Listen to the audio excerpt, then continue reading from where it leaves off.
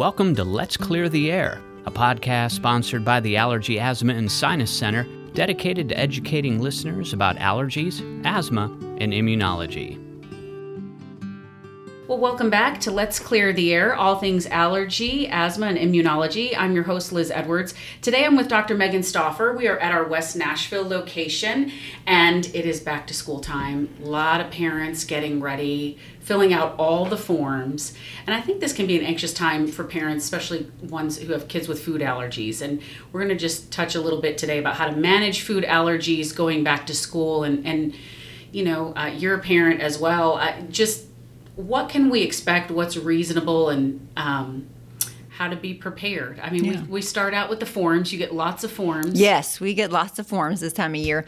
I think the most important thing is to, set up a time to meet with the school nurse, and then before you go back to school, so to sort of clarify expectations about which foods need to be avoided, and what kind of symptoms have been experienced in the past, making sure that there's epinephrine available if there was an accidental exposure. And then these forms we fill out sort of give a framework as to what to do should there be an accidental exposure. And we provide forms from the FAIR organization, which I think is a great resource and it has like these like smiley faces or little faces that I think are easy for many people to interpret as to show sort of the symptoms and then clearly what to do. And some schools have their own forms, some of which are great, some of which I find fairly general.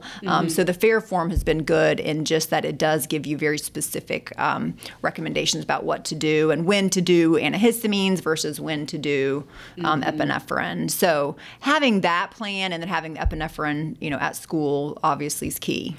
So some children, as long as they don't ingest it, whatever it is they're allergic to, they're fine. Correct. Others do have contact reactions of sorts. Can you talk about that? Like, let's just use peanut butter as an example. Right, yes.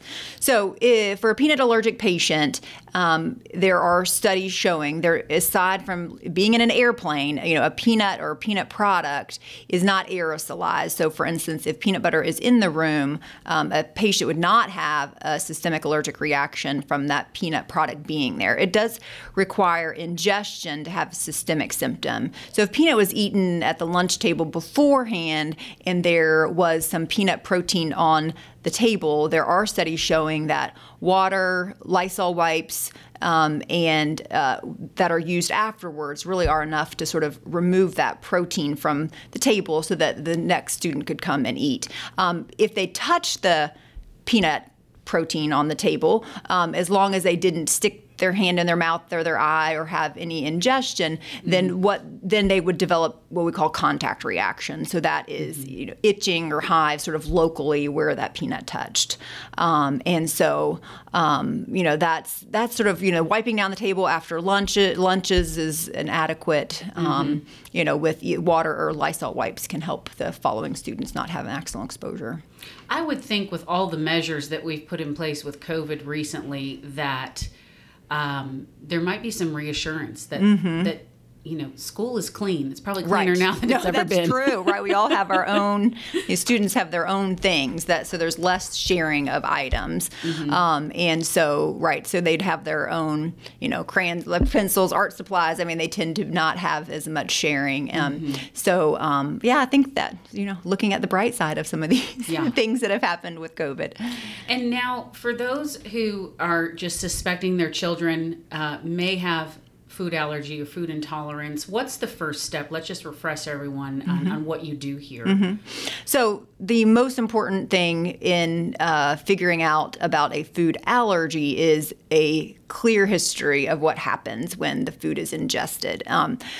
Symptoms of an allergic reaction are going to be immediate, usually within about 15 minutes, 30 minutes, an hour at the most, and it's almost always hives, welts, or itching. And then as the food is continued to be ingested, it tends to get progressively worse and can involve other organ systems. So number one, it's like clearly coming in with an idea of a consistent reaction to a food, because we can't diagnose a food allergy just based on the presence of a test. We have lots of false positives on food testing. And so if you just have a positive test without the history, it really is just a 50-50 shot as to whether or not that food is really contributing, which is just not good enough to make a diagnosis.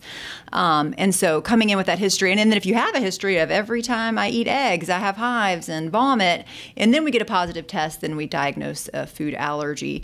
And then that's different than sensitivities, or which are oftentimes mislabeled as food allergy, which is sort of anything else that happens when you eat a food, like nausea or fatigue or headaches, those sorts of things. You can have diarrhea and vomiting associated with sensitivities, but that's different than an allergic reaction. And unfortunately, those diagnoses come based on food diaries and keeping track of what happens when you eat those foods. So it's like, for us, having a clear history is just the most important thing. And then we support that with the test.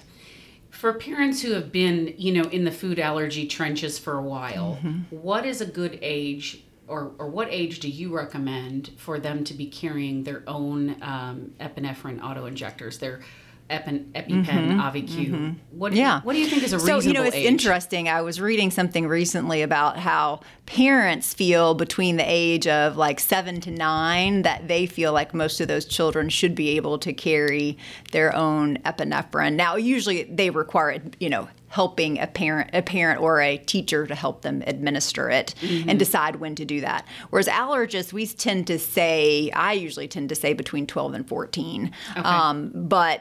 And I think that's what most allergists is we just tend to want to do that a little bit later, because we want the students to have assistance and make sure that that's what's happening.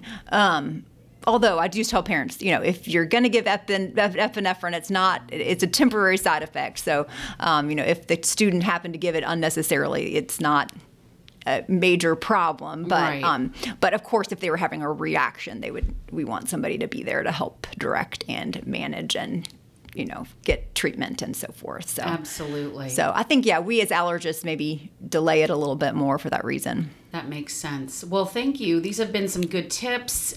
Good to start off the year getting everybody on the same page with the expectations. I think that's key. So, absolutely. Thank you so much. You're welcome. We hope you've enjoyed this episode of Let's Clear the Air. Please consider following this podcast, and remember, if you want helpful and accurate information about allergies and asthma, our allergy experts are here to clear the air.